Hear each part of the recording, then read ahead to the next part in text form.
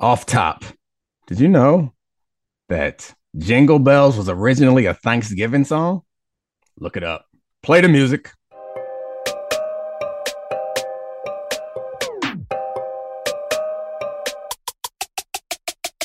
This is the Dominique Foxworth Show. What up, Charlie? When do we like? I feel like the classic holiday songs are all old as hell. Like Jingle Bells is now obviously a Christmas song, but it was from 1857. Like I was trying to think of like contemporary like songs that are staples outside of All I Want for Christmas Is You. Well, that's what I was about to say. Yeah. Yeah, that's the only one. All I Want for Christmas Is You. And I guess the history of caroling is why Christmas gets so Christmas jacked Thanksgiving for Jingle Bells, which I think the original song title was One Horse Open Sleigh. We have songs, or I guess I could have done my own research. I'll do this later because I'm actually really interested. This is how we end up with these ridiculous off the top segments, is because I am a walking rabbit hole. Yeah. I mean, Last Christmas is a good song also. Shout out to Wham from 1984. Oh, but why we don't have like classic songs for other holidays? I guess. I mean, I guess there's like Fourth of July has songs, right? Yeah. Got the Halloween theme song. What the hell is a Halloween theme song? You know, da na na na na na na na na na. It's all in all of the movies with Michael Myers, like the actual. Yeah. Oh, you mean Halloween song. movie? Okay, Yeah. gotcha. Yeah. Yeah, I don't know. Bit of a tangent, but anyway, you texted me that you wanted to surprise me with a hot take. Let's get into it. Okay. Knowing you're a producer, you're going straight for the big names. Yeah, we're gonna start with the Cowboys and the Eagles. The take I got for you, Dominique Foxworth, purported Dak Prescott fan. The Cowboys are a juggernaut. They are actually the most undercovered, underappreciated team in the NFL right now. We basically have talked about the Eagles the way we should be talking about the Cowboys. Their defense is better where it matters. They have better weapons now that everyone's healthy. Tony Pollard, probably the best running back in the league now that he's healthy. Gallup and Schultz are healthy.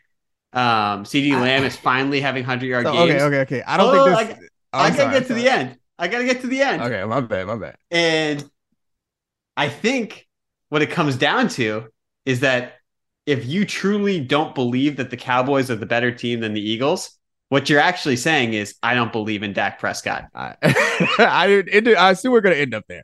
And so to be clear, by Tad, Dak's brother, I've been welcomed into we've merged families to some degree, and I call Dak cousin Dak. And you call me a Prescott fan. Lots of people on the internet and on the many TV shows that I do like make fun of me for saying I like carry water for Dak and I'm biased for Dak and I'm a Dak Prescott fan. To be completely honest with you, and I think you know this, but you're just being an asshole. It's like I'm not a Dak Prescott fan. I'm a fan of truth. And I got pigeonholed into this Dak Prescott fandom situation because there was a time, and I know people aren't going to remember this and you all are going to act like I'm crazy and I made this up, but there was a time when y'all thought Dak wasn't good. Yeah. And y'all would talk about Dak like he was bad, like he was the problem. And the funniest thing about my evolution on Dak Prescott is when he was a rookie, I was advocating for Tony Romo to come back and start those playoff games because I watched those games and Dak was a hell of a caretaker, but I did not think at that point a rookie quarterback had to like come from behind all that bullshit that you guys talk about. I believe that Dak didn't have it. And you know what changed? The funny thing is what changed me is that game that they lost. And if you remember, nobody loves losses more than you. Yeah, I love them because you're being sarcastic, but the reason why I love losses is because the rest of y'all are stupid. And when somebody loses, you are unable to take anything useful out of that. You're like, oh, well, they lost. Must be in their bad. If you go back and watch that rookie first playoff game ever for Dak Prescott, they were down. He led 3 scoring drives in the fourth quarter against the Green Bay Packers. 3 scoring drives. Yeah. In the fourth quarter of his first playoff game. And then Aaron Rodgers did that ridiculous rolling out crazy dime pass to the tight end on the sideline. And it was like a miraculous win. And somehow we left that season thinking that Dak was just a game manager because he had been managing games up until that point. And then the following seasons, it was all like, well, Dak can't take him to the next level. Dak can't take him to the next level. And I was watching like, no, Dak's really good. And then what really cemented me as part of the Dak Prescott family is that I got into it with Dan Orlovsky several times in the Dak versus Wentz debate, and we don't have to go into that now. Well, I thank you for the background. We all agree. I do want to actually talk about these teams though, because the Cowboys a week ago, we were all just like bending over backwards, like, oh, the Vikings, they're actually not bad. They're not that fraudulent. They're 8-1. They beat the Bills when the Bills gave them the game. They just doo-doo stomped the Vikings by 37 points. They did. Like, and the Eagles have played 2 constipated games in a row. The Cowboys are who we thought the Eagles were. I don't know what a doo-doo stomp is, but I think it's a good description. I guess the Vikings would be the doo-doo and the Cowboys would be the boot in this situation. Yeah, it was a mess. It was an ugly, beat down game. And I am willing to excuse ugly games when you have a track record of great games. They don't have a track record of great games. They should have lost the last 3 because they should have lost to the Commanders and the Bills. Yeah, and this was bad. So the Vikings are who we thought they were, despite what their record was suggesting. So I am not going to go all crazy. This was a big game. So if you show up and beat somebody down, doo-doo stomp somebody. I like it. We're going to move this into the vernacular and doo-doo stomp somebody like they just did. No matter who they are, it's not like you're playing a 1AA school. Like it's a legitimate NFL team that has good players. So like the Cowboys deserve a lot of credit for that. But I want to take your I want to fully analyze your take, and we need to red team this thing or like stress test it essentially. So I guess the first question is, when we talk about the best teams in football, what are the things that we are talking about, we're looking for? So I think we start with the record. Yeah. And their record would suggest that they're in the realm of this conversation. They're not clear in a way the best team. So like that gives me a check there. They had I was going to point out that they were without their quarterback for a stretch, but that wasn't a bad stretch for them, actually. The quarterback position, another one, is solid there. But when you start looking up and down either of these rosters, and you said a bunch of stuff that was like kind of opinion and unsupported. We'll get there. I got support. We can go one by one. I assumed that you would, so let's go through them. So better defense, and what'd you say, in the right areas? Yeah. Well, you said one of the Dominique Foxworth points is what you want to be able to do is allow the run rather than give up explosives, right? And I guess there are 2 really good ways to keep slower developing explosive plays from happening. One is have an incredible secondary. The other one is to get to the quarterback. They have the best guy in the NFL at getting to the quarterback, which just is limiting the time that the opposing quarterback has the football. Yeah, Micah Parsons, incredible pass rusher. There was a big play averted that I think turned into a sack fumble because Micah Parsons beat Christian Darrisaw. Well, he didn't beat him that badly, but he beat him and Kirk Cousins held it. And when you're Micah Parsons running 4-3, there is no time. Once he gets past the block, it's over and done for. There is no, the Darrisaw thing made me think about how there is no uproar about how they keep throwing him out there despite the fact that he has concussions, but that's a talk for another pod. yeah, he's not, and it wasn't in prime time. It wasn't marquee, but they should be concerned about what they're doing to that particular player. But okay, so, and I mean, Lawrence also, like their pass rush as a whole, it's not just Micah Parsons. He's the linchpin, but you're right. That pass rush is very good. The challenging thing for me is the depth, though. The Eagles pass rush, I'm not even sure statistically where they rank, but I know they got names and they got guys that I respect as pass rushers. And then behind them, they got other guys that I respect as pass rushers. So Micah Parsons was a little bit nicked up this week. And that makes this team a little bit more fragile and hard to rely on. But at this moment right now, I think that's the way to have the conversation, because I don't think there's any arguing who's been more. That's what we have to do. Sure. Who's been more impressive thus far this season. Like if you bring it all together, I don't think you have a discussion. It's the Eagles easily. Right. Yeah. But that's the interesting point, because the Cowboys roster has changed on the offense side of the football, has changed so much in the recent weeks. Schultz had been hurt all season, is finally healthy. Gallup, they worked back really slowly from the ACL. He's a legitimate wide receiver too. Dak is healthy. And then the Zeke injury, with him coming back, going from a 1A to a 1B, do you remember the narrative that they were trying to spin? Can't have Tony Pollard out there more than 30 snaps. He's going to lose his explosiveness. The exact opposite is true. He is demolishing teams in the second half. Like our friend Bill Barnwell put out a stat that was basically like, oh yeah, after his 30th snap, 7 yards a touch.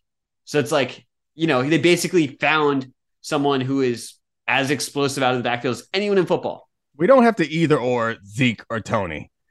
Well, no. It's just a flipping from 1B to 1A. No. I got it. But I guess I'm talking to the argument that's not in this podcast that's out there is like bench Zeke, never put him out there.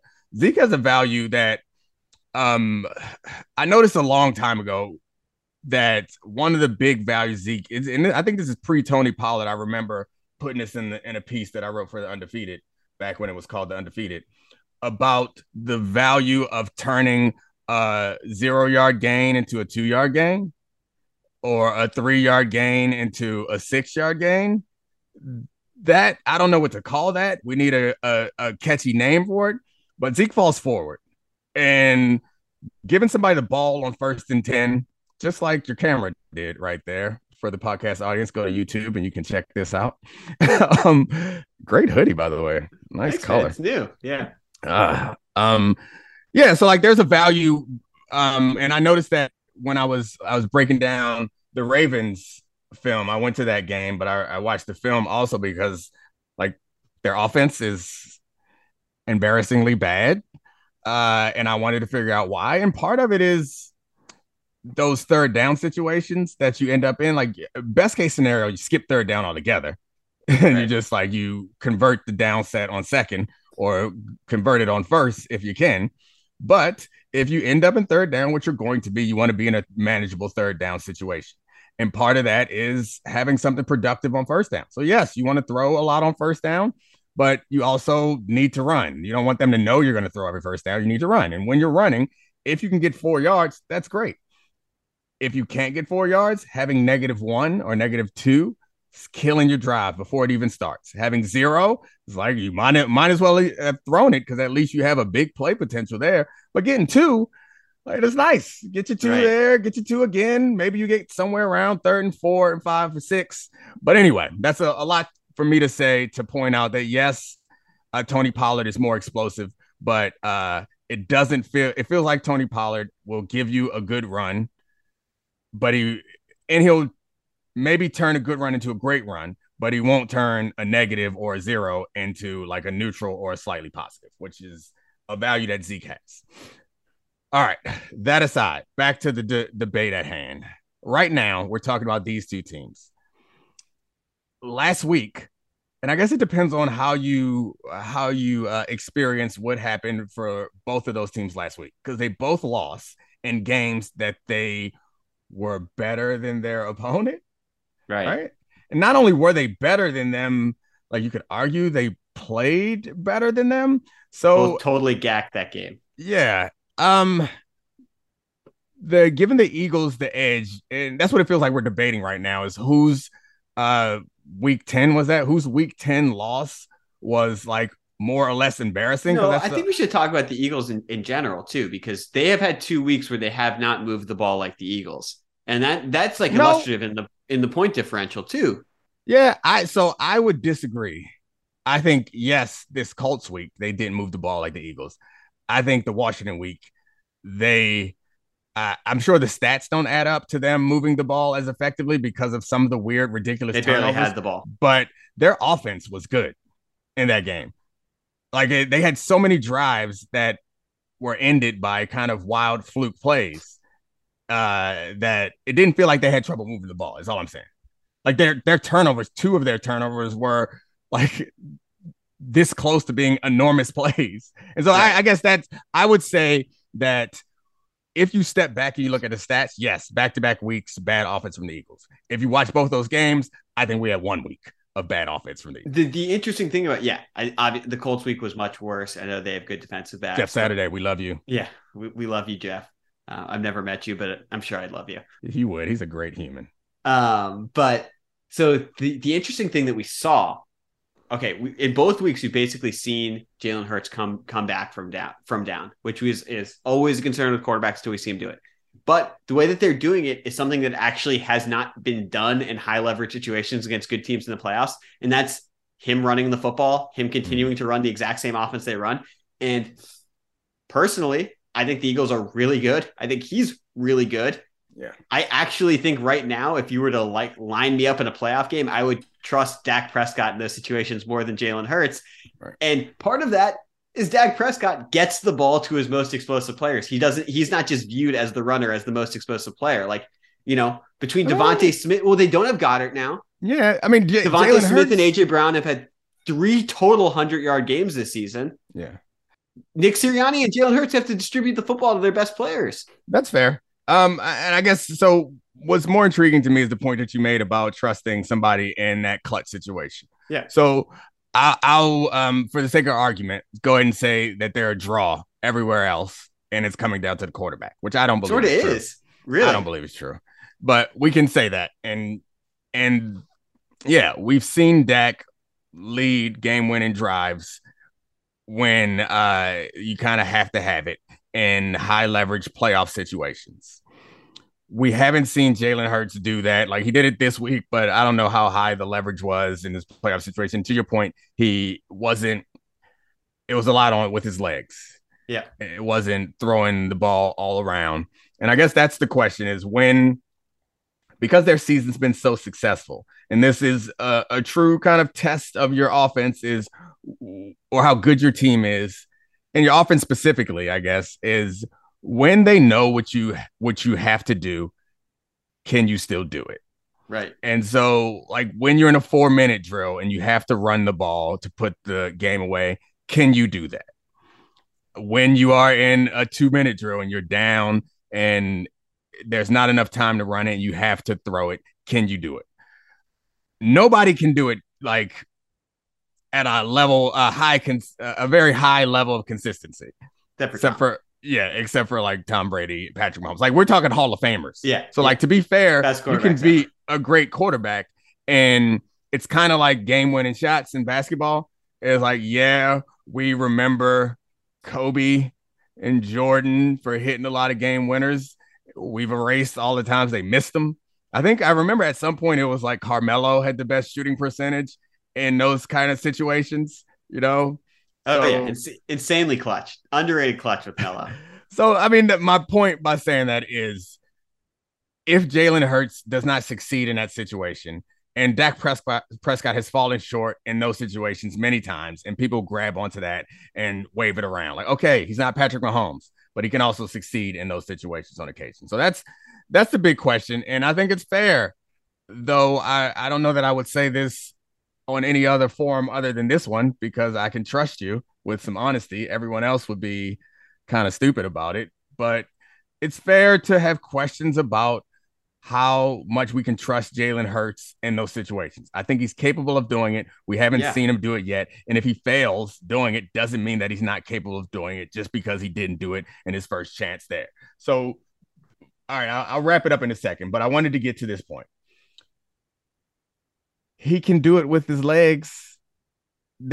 And part of the reason why it's effective is because they're taking away the other stuff. And there is, I don't know what the opposite of like Dutch disease is, which like Dutch disease is like when countries like over index on like one particular resource and it like ends up ruining their economy, whatever. But like, there's a possibility to have too many things, I guess, and which will lead you to like have too many options. It's nice to like have those decisions made for you. Like Tom Brady is like, all right, you know what we're not going to do? Zone read. Right. That narrows down the decisions, but I tend to feel like it's better to have more options than less. So if you're in I guess the point is a long-winded way of saying the point is the situation where you absolutely can't throw. Like, it's so rare that I don't think it's worth either. Or, I mean, you absolutely cannot run. It's so rare that I don't think it's worth even considering. The only thing I would say that considering that is we've seen them down in these games against the Colts and the Commanders. And I think it's different when, it's sort of cantaloupes on the table time against the Buffalo Bills or the Kansas City Chiefs, and you're down those 14 points because those teams are going to get to 30. They're going to get to 35. And he'd be the first guy ever to do it this way.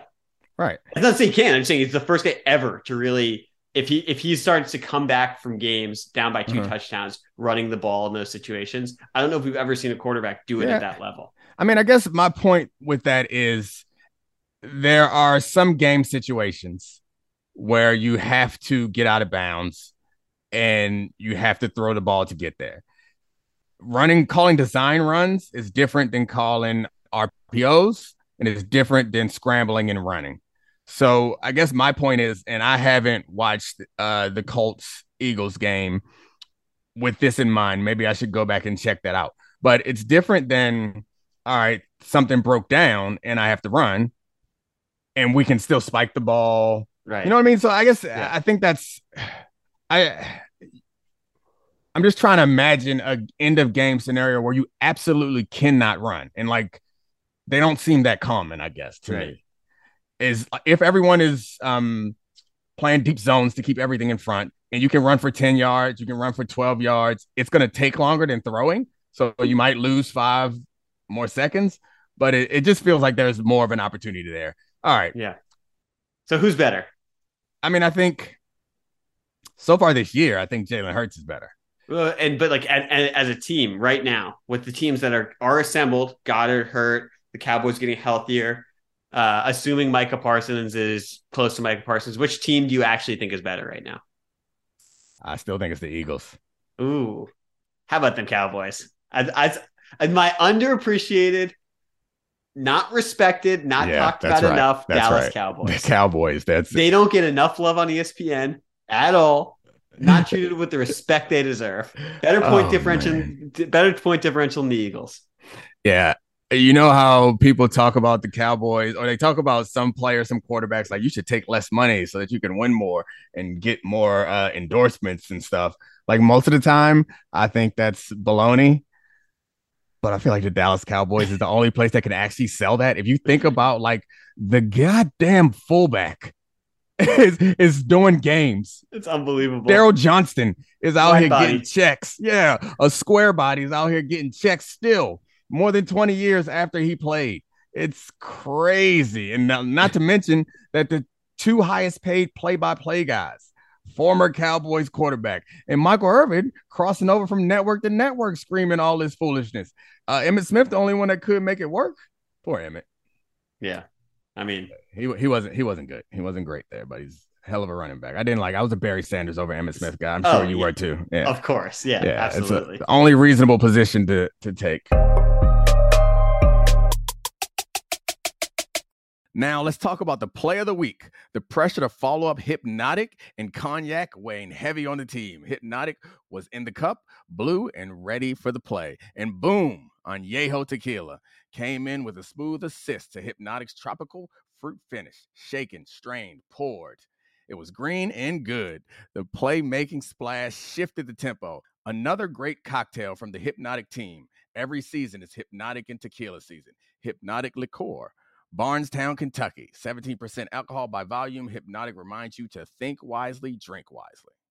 This show is sponsored by BetterHelp. We all carry around different stressors. I do, you do, we all do, big, small. And when we keep them bottled up, as I sometimes have had happen in the past, it can start to affect us negatively. Therapy is a safe space to get things off your chest and to figure out how to work through whatever's weighing you down. It's helpful for learning positive coping skills and how to set boundaries. It empowers you to be the best version of yourself. It isn't just for those who have experienced major trauma. If you're thinking of starting therapy, give BetterHelp a try. It's entirely online, designed to be convenient, flexible, and suited to your schedule. Just fill out a brief questionnaire to get matched with a licensed therapist and switch therapists anytime for no additional charge. Get it off your chest with BetterHelp. Visit BetterHelp.com/DF today to get 10% off your first month. That's BetterHelp, stomp.com/DF. All right. I teased some Ravens talk. I went to that game. I went to two games this weekend with my son. I went to the moral victory game where my Maryland Terrapins kept it close with Ohio State. This is the second time they did that. They had Ohio State at home and almost beat them. So I don't know. It was fun. I was there on the sideline with my son. He's intense and locked in, and I like Coach Locks. I think he's a guy. Anyway, Yeah. this is a bit of a tangent, but he's a really good human being, good coach, and getting talent in there. They're getting better. They're heading the right direction. I hope that we can stick it out. I'm not a booster or anything, so I have no power, and I like my money too much to give it away. But anyway, to the other game, the Ravens game. I think everyone expected it to be kind of a blowout. It was not. It was a tight game. Sorry about that. It was a tight game. And one of the things that jumped out is just like how, I don't know, inept, I guess, the Ravens offense appears to be. Stuck in mud right now. Yeah. And so I went back and looked at that game to try to figure out what was going wrong with them. And like I mentioned earlier, it's the drive killers are third and longs. And you would think for this team that runs the ball so well that they wouldn't get in those situations, and they stay out of them. When they stay out of them, they convert. And that's the thing, is that they got themselves in a lot of third and longs. And there's some big picture things that you can't really address. So like Robinson's was their leading receiver. He broke 100 yards, but it didn't feel like it if you watch the game. It was just like he caught a bunch of passes. Ding, ding, ding, ding, ding. Yeah. If DeMarcus Robinson's your number one receiver, that's ridiculous. Lamar is really good too. And I noticed a few things. So it seems that Lamar has a grasp on the defenses that he's going to be facing better than he has in previous points in his career. And again, I've only kind of really broke down this one game, so maybe it's different in other games. But in this game, the Panthers tried a bunch of different things, and Lamar seemed to be on top of most of them. The biggest play they got was when the Panthers tried a zero blitz. Lamar found Robinson running a slant, perfect pass. Robinson wasn't fast enough to score, but I think he ran for 30 some odd yards. Really impressive.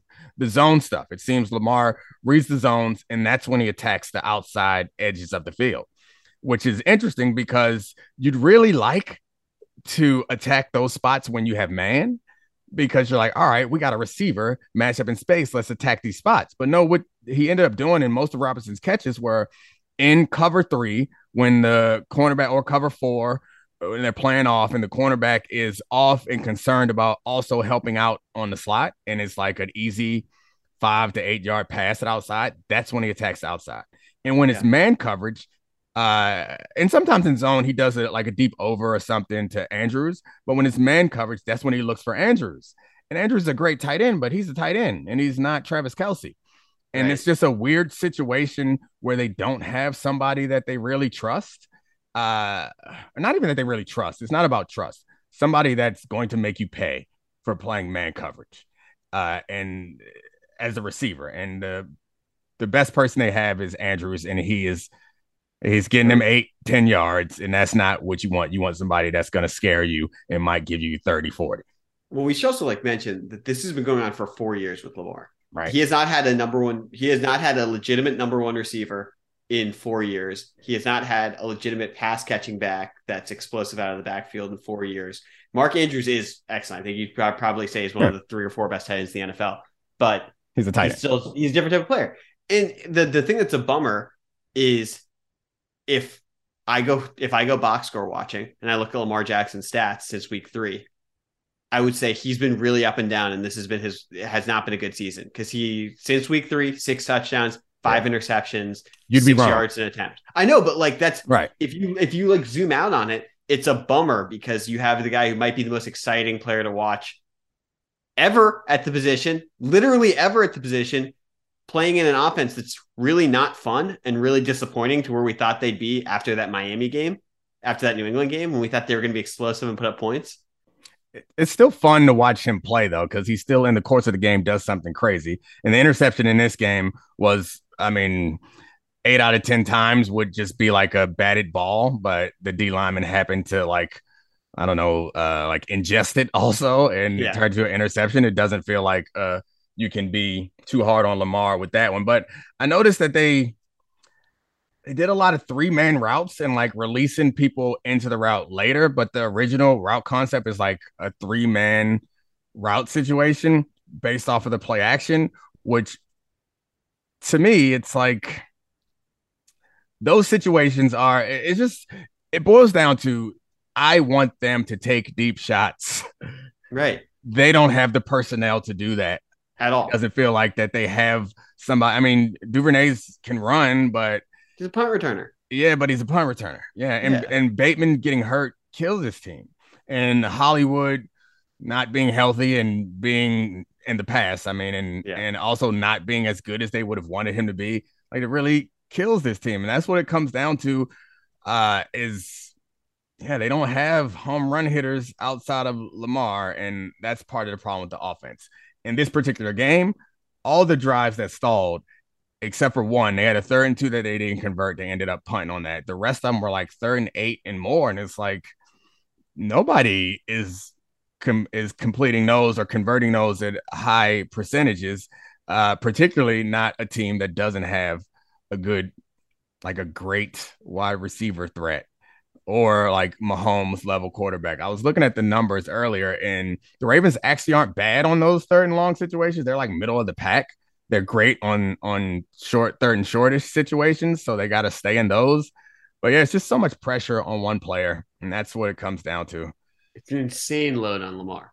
It doesn't it doesn't support him playing at the highest level the way their offense is built right now. And I used to think the opposite. I used to think that they had done a really good job of building a system that like highlighted his skills. And I actually think that's gotten stale and the personnel is not good enough to support him, not vice versa. Yeah. I also walked away with this game like feeling like impressed with Steve Wilks, which I know is like the Panthers. We were a Panthers pod for like a week. Still have a special place. Yeah. Heart. And I don't know. It's a bit of the same Jeff Saturday thing, but Steve Wilks' situation was worse. Yeah. Like it's less talent and frankly, like a team that they started trading away their good players, like a team that their best receiver, or I guess second best receiver they got rid of, their best player and running back they traded away. They're making it really hard for Steve Wilks. And he had that really terrible situation in Arizona where he was the head coach for one season and then they got rid of him. So I don't know. I'm rooting for him some, but I also feel like this team showing up and playing hard and being competitive most weeks, especially against a team like the Ravens, is a testament to the job that he's doing. And this goes back to the point about you saying I love losses. I'm fine with that. There's something to be learned from a loss. And I think there's positive that's come from these some of these Panthers losses, particularly with still huge question marks around the quarterback's question marks is probably put in nicely around the quarterback situation. The nicest thing anyone said about Baker all year. Yeah, he's a big walking question mark. Yeah, so I don't know. I hope that he can figure it out and they can figure out how to keep the job if that's something that he would want. I actually think that team is like, even with the McCaffrey trade, they are, to your point, I think they're much closer than their record is. Like they have blue chippers on both sides of the ball. Like really interesting ones too, like JC Horn, Brian Burns, Shaq Thompson's been really good for 5 years. I don't know. DJ Moore has been excellent, never supported by a real quarterback. Like they're a program that is like a couple pieces away from being like, wow, didn't they suck last year? When we look up at them and they're like a pretty good team.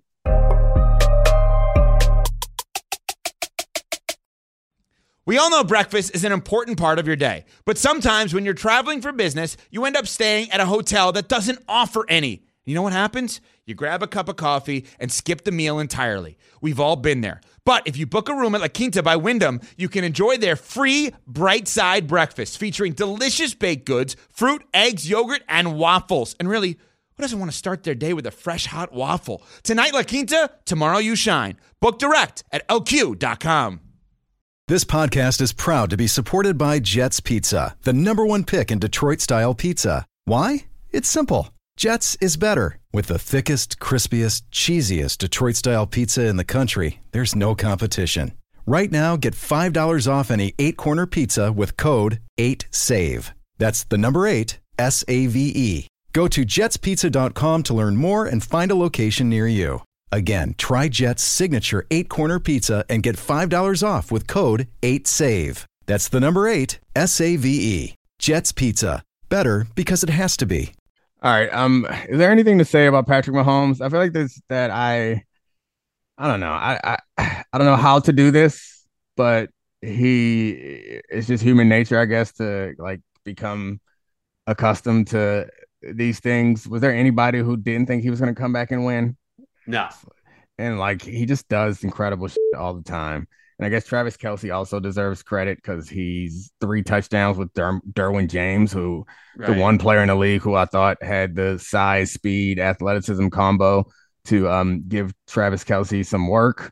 But he went off last night. Not all on Derwin, but I don't know. It's just in this year, it doesn't feel like Mahomes is having an MVP season, despite the fact that we're talking about him like that. He has these spectacular plays that we would have flipped out over 2 years ago, but now we're just like, oh, like, do you remember when he did that goal line spin kind of push pass for the touchdown? Like, and last time they played the Chargers, like it came and went. He does that stuff all the time now.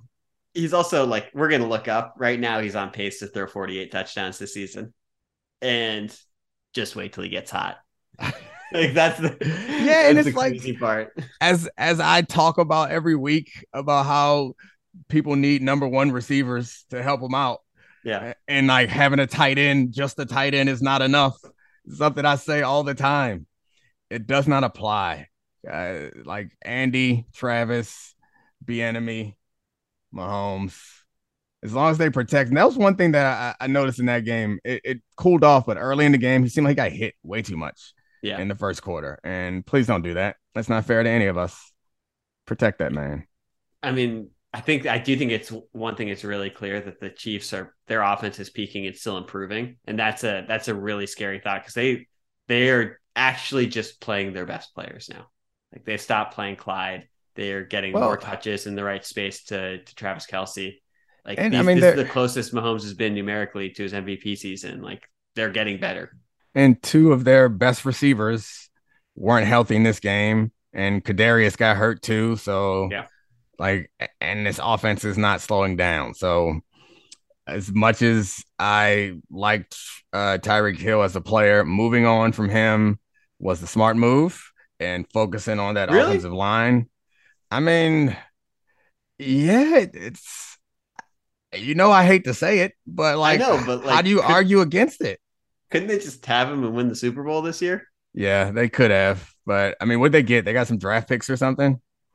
Yeah, I think they got – let me double check. A 1 and 2. I guess that's the point is if they had to take a slight step back but still be the best team in football, right? But give themselves more shots at replacing these great players with new great players who are cheap, then – it feels like the right move. I don't know. How much better would they be with Tyreek Hill right now, do you think? I mean, they can't be. Do you think they're the best team in football right now? I think they're the best team in football anyway. I just like it's. I mean, it might make it a little bit more like these wins might be, they wouldn't have to come back as much or something. I don't know. Yeah. Well, it's there. I always think of like, there was something that Larry Bird said about the Celtics in the 80s. He said that there were 3 unstoppable players in the NBA and we got 2 of them. He was talking about himself and Kevin McHale, and Kareem was the other one. And I think about the NFL. It's like there are 3 unstoppable players in the NFL, and they actually had 2 of them, with Josh Allen being the third. That's crazy. Yeah. No, I mean, you're right. It'd be nice to have some 3-play touchdown drives instead of 8-play touchdown drives. And also there's some of those punts that would have been avoided if they had Tyreek Hill, but they don't. So we'll figure out who the next Tyreek Hill is going to be. All right. That's it. Anything else we want to hit before we go on to Roses and Thorns? Subscribe, listen to Debatable, the podcast, also on YouTube. You'll get more of Dominique Foxworth, Pablo Torre, and a bevy of awesome guests. Appreciate it, Charlie. See you later. We have another episode, right? Thanksgiving. We'll have one more for the people on Thanksgiving because we're hardworking people. All right. Now for everyone's favorite Foxworth, Roses and Thorns. He's so good. How has Dominique been lately? Bad or good? Let's find out. This is Roses and Thorns. All right. Time for everybody's favorite Foxworth, Ashley Foxworth and Roses and Thorns. Hello. Hi, honey. Hey, bud. How are you? I'm doing fabulously. Just getting things ready for Thanksgiving, which of course I'm excited about. I know. I see you got the apron on. That's actually because I was just putting chicken in the crock pot for dinner tonight. It's the last meal I'll be cooking, and it's a lazy meal before Thanksgiving food. But but then I figured it matched my, Thanksgiving vibe. It goes with the Thanksgiving vibe. We're hosting Thanksgiving. So it's always... I literally, though, just forgot to take it off. And just now when Dominique's like, nah, it's time to get started. You don't have time to take it off. So you know what? It's part of the vibe. It matches my Thanksgiving. Whatever. You just trying to look relatable. All right. So... No, it's not relatable because I have the flyest apron. It is a nice apron. Holiday time. It's... my favorite time. How do I say this nicely? He always dances around offending me. You be getting, I got to be careful with my words. I've learned many times that if I say the wrong thing, it can get misunderstood. It can ruin a whole date night, guys. We had the first date night in a long time for us. Got ruined because I said the wrong thing that was misinterpreted. It was the pivot. Yeah, it was like he pivoted weird to this story. And I was like, the connotation from the previous story applied a negative connotation to the pivot, which wasn't supposed to be negative. But then I got all in my feelings. But it's okay. I still love you. And it's the holidays. Yeah, but I mean, as much as you love the holidays, you have a what? An anxiety, I guess, is the word. It's the word that we always... Is he trying to rename this segment Ashley's Anxiety? Like, why are we talking about this? I also have a great joy. I feel greater feelings, period. How about that? Maybe that's it. You get easily upset at the holidays. Is that fair to say? Why are you always talking about me like I have... Which I do. Everyone has mental health concerns. Mental health is wealth. Work on it. But yeah, no, I made it up. Never mind. I take it back. No, you didn't make that up. I do. But I also do the same about birthday parties. I used to get so annoyed with my mom when we were little because anytime she'd be about to entertain at our house, she became so difficult to live with. And I think it was that we were difficult for her to live with. And I just felt like we were always on eggshells. But I realize I'm like that, but our kids don't respect me. Like, I respect my mom. They don't bother to be on eggshells. They're like, nah, this is my house. I'm still living it. Why are these people here that you're trying to entertain? Like, why are you trying to clean the house so you can have people over? You think my mess isn't good enough for them to see? Like, they really just... But yes, I do accept that I do have greater anxiety around the holidays. But also I have greater joy around the holidays. Sure. So I just feel all my feelings. That actually relates to one of my just larger roses. So I can just say that now. Ooh, rose time. It really isn't. Last week, I think my thorn honestly was more negative towards me than it was negative towards you. So this time my rose isn't necessarily more a positive thing about you. It's just an observation. I love you so much. All the time. Uh-huh. But I feel like maybe I love you more around the holidays. I just love being with family and whether it's at home doing baking cookies or prepping for Thanksgiving or on anytime we go out around the holiday season. I don't call it a date. I call it a holiday. Isn't that good? Oh my gosh. Going on I'm just so great. I'm sorry. I'm so creative. Oh my God. I think Emerson's doing gymnastics with her cast above me. I hear it. I'm sorry. She stayed homesick today. Your profanity. I'm sorry. Oh, no. I don't mind it. It's just you. No, I'm sorry to Christina. And I'm sorry to Christina. Yeah. Now she has to go and edit it out. But we were at our nephew's birthday I was just trying party. to give you a rose, and now you're talking negatively about me. This is not negative. I just was pointing out a funny story. It is because I know the story. All right, never mind. Go ahead. Give me your Go roses. ahead. I said in front of a bunch of 4 and 5 year olds at a birthday party because I couldn't figure out how to light a match. Well, maybe if my mom hadn't given me a matchbook from 1981, literally it was from September 1981 when we looked at it. And therefore my little sister whose son's party it was, had already tried. And she was like, can someone else do it? And I was like, oh, honestly, I'm 50-50 with matches, even if they're good. Lighting matches isn't my strength, but I like a good challenge, right? And so I tried and it just ripped in my hand. And I looked at the date and I'm like, this isn't on us, Selena. Like, mommy gave us bad matches. So the rose was that you love harder. I love you so much. Like, I really enjoy being around you at the holidays. Like, I'm excited to every year to not just have all of our family over for Thanksgiving, but to host it with you and to like make it a special day with you. I was gonna say with you and our kids, but they don't help. Like, they don't help make it a special day. Literally, Declan gets injured a lot around Thanksgiving. We've had a bad track record. We don't really know why. So we just have to like keep an eye on him and like make sure we don't end up at the ER on Thanksgiving or the day before or the day after Thanksgiving. Those aren't our good luck days.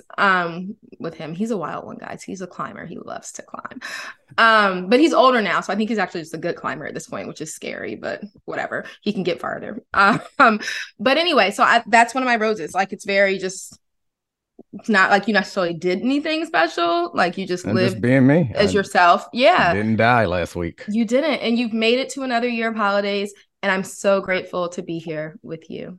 Let's see. I have other roses for you. Yeah. Oh. And one involves, like you mentioned, we went to my nephew's birthday party this weekend. We just had a lot of like fun family times. Like, I got together on Sunday with some cousins who I don't see much who are in town for the holiday. Most of my family lives in DC, but I have some people who have defected like weirdos and left. But I love them so much and got to see them and their babies. But we had family time. It was like not 1-on-1, but 2-on-1 with us and Declan, our son. On Saturday, we went to a football game at Maryland. And then you actually took him to a Ravens game too the next day. I missed that one. I was doing other family stuff. But it was just so nice. Like, I think sometimes our girls, we have 2 girls and we have a boy. And the boy, like, in so many ways wants to be just like his father.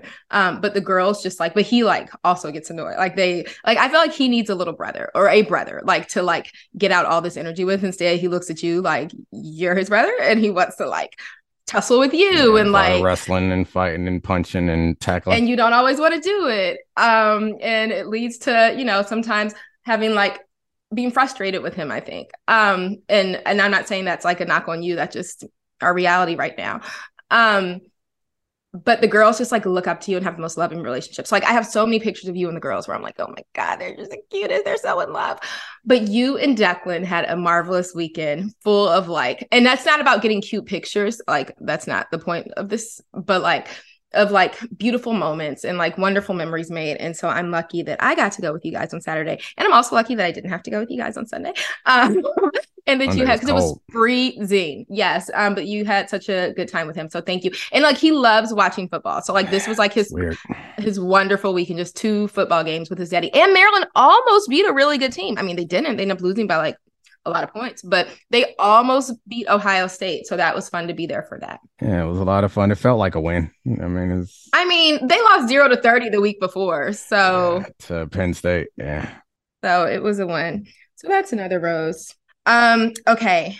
I have 2 thorns. One's quick. He said to me the other day, and he was in a funky mood. I can't remember about what in the car. This wasn't even the day our date went bad because we were Ubering that day. We were driving in the car with Avery. And I remember you said, I asked you if you wanted some. Oh, with Declan. Oh, I know, because we were running late he hates running late for things. But it wasn't like totally, it wasn't my fault. It just was the way it was. Right. And so he was just a little bit like on edge. And I said, do you want some of my milkshake? And he said, nah, I'm good. What are you supposed to say when someone offers you something? And what's funny is I said, he's about to tell me, nah, I'm good. And my mind was like, I'm going to offer him some milkshake, even though I think his little grumpy behind is going to reject it. And then I was like, I bet you he's going to say, nah, I'm good. And sure enough, he said, nah, I'm good. You say no, thank you. Okay, good to know. Okay, so that's one thorn. The other, which is larger, but also like less important, but also larger, is I've been seeing a lot of things on my an Instagram page that I follow called like Black Twitter or something, but otherwise I'm not on Twitter. So like, I don't, but about how Twitter's dying. That's the only reason I know about this. I guess I've seen it on CNN too, but whatever. And there've been really funny memes and stuff about it on that Instagram page. But with Twitter dying and Twitter being the only social media that you even remotely know how to use, I really need you to improve your Instagram presence, because anyone who knows me knows I really like Instagram. And I like tag Dominique and stuff and send him stuff. And like, there was the cutest video of him and my son dancing together and all these cute pictures that we took recently. And I send them to him like easy, like throw it up there. You got to write a little caption, right? And he'll never post them. But I really feel like I look at your friends, your coworkers, and they like have big public Instagram pages. And like, I feel like it's kind of should be a part of your job to like get to, you are making weird faces to get to like you should be doing this. And I would do it for you, except for then I would get to be in your read who's in your DMs, which since you're somebody who won't even share your location, you probably don't want me to do because I'm sure your DMs are so popping. And I would also, I've seen people do like the joint post, like 2 people post, and I could just like tag you in all my posts, and then maybe, I don't know how that works, maybe it would show up on your page. But then I think I might have to be public, which given my anxiety, that kind of scares me that like anyone could see my Instagram page, but you never know, like maybe it wouldn't scare me one day. But yeah, so I just think I need you to do better. Okay. I try to like, what's it called? I'm good. Happy Thanksgiving, everyone. Bye. Love you. I love you too, even though you are, what's that word you use? Oh, shucks. Curmudgeon? A Luddite? Yeah, even though you're a Luddite. Oh, yeah. Thanks, Christina, Sarah, Addie. You guys are all awesome. Charlie, Ashley, you're the best.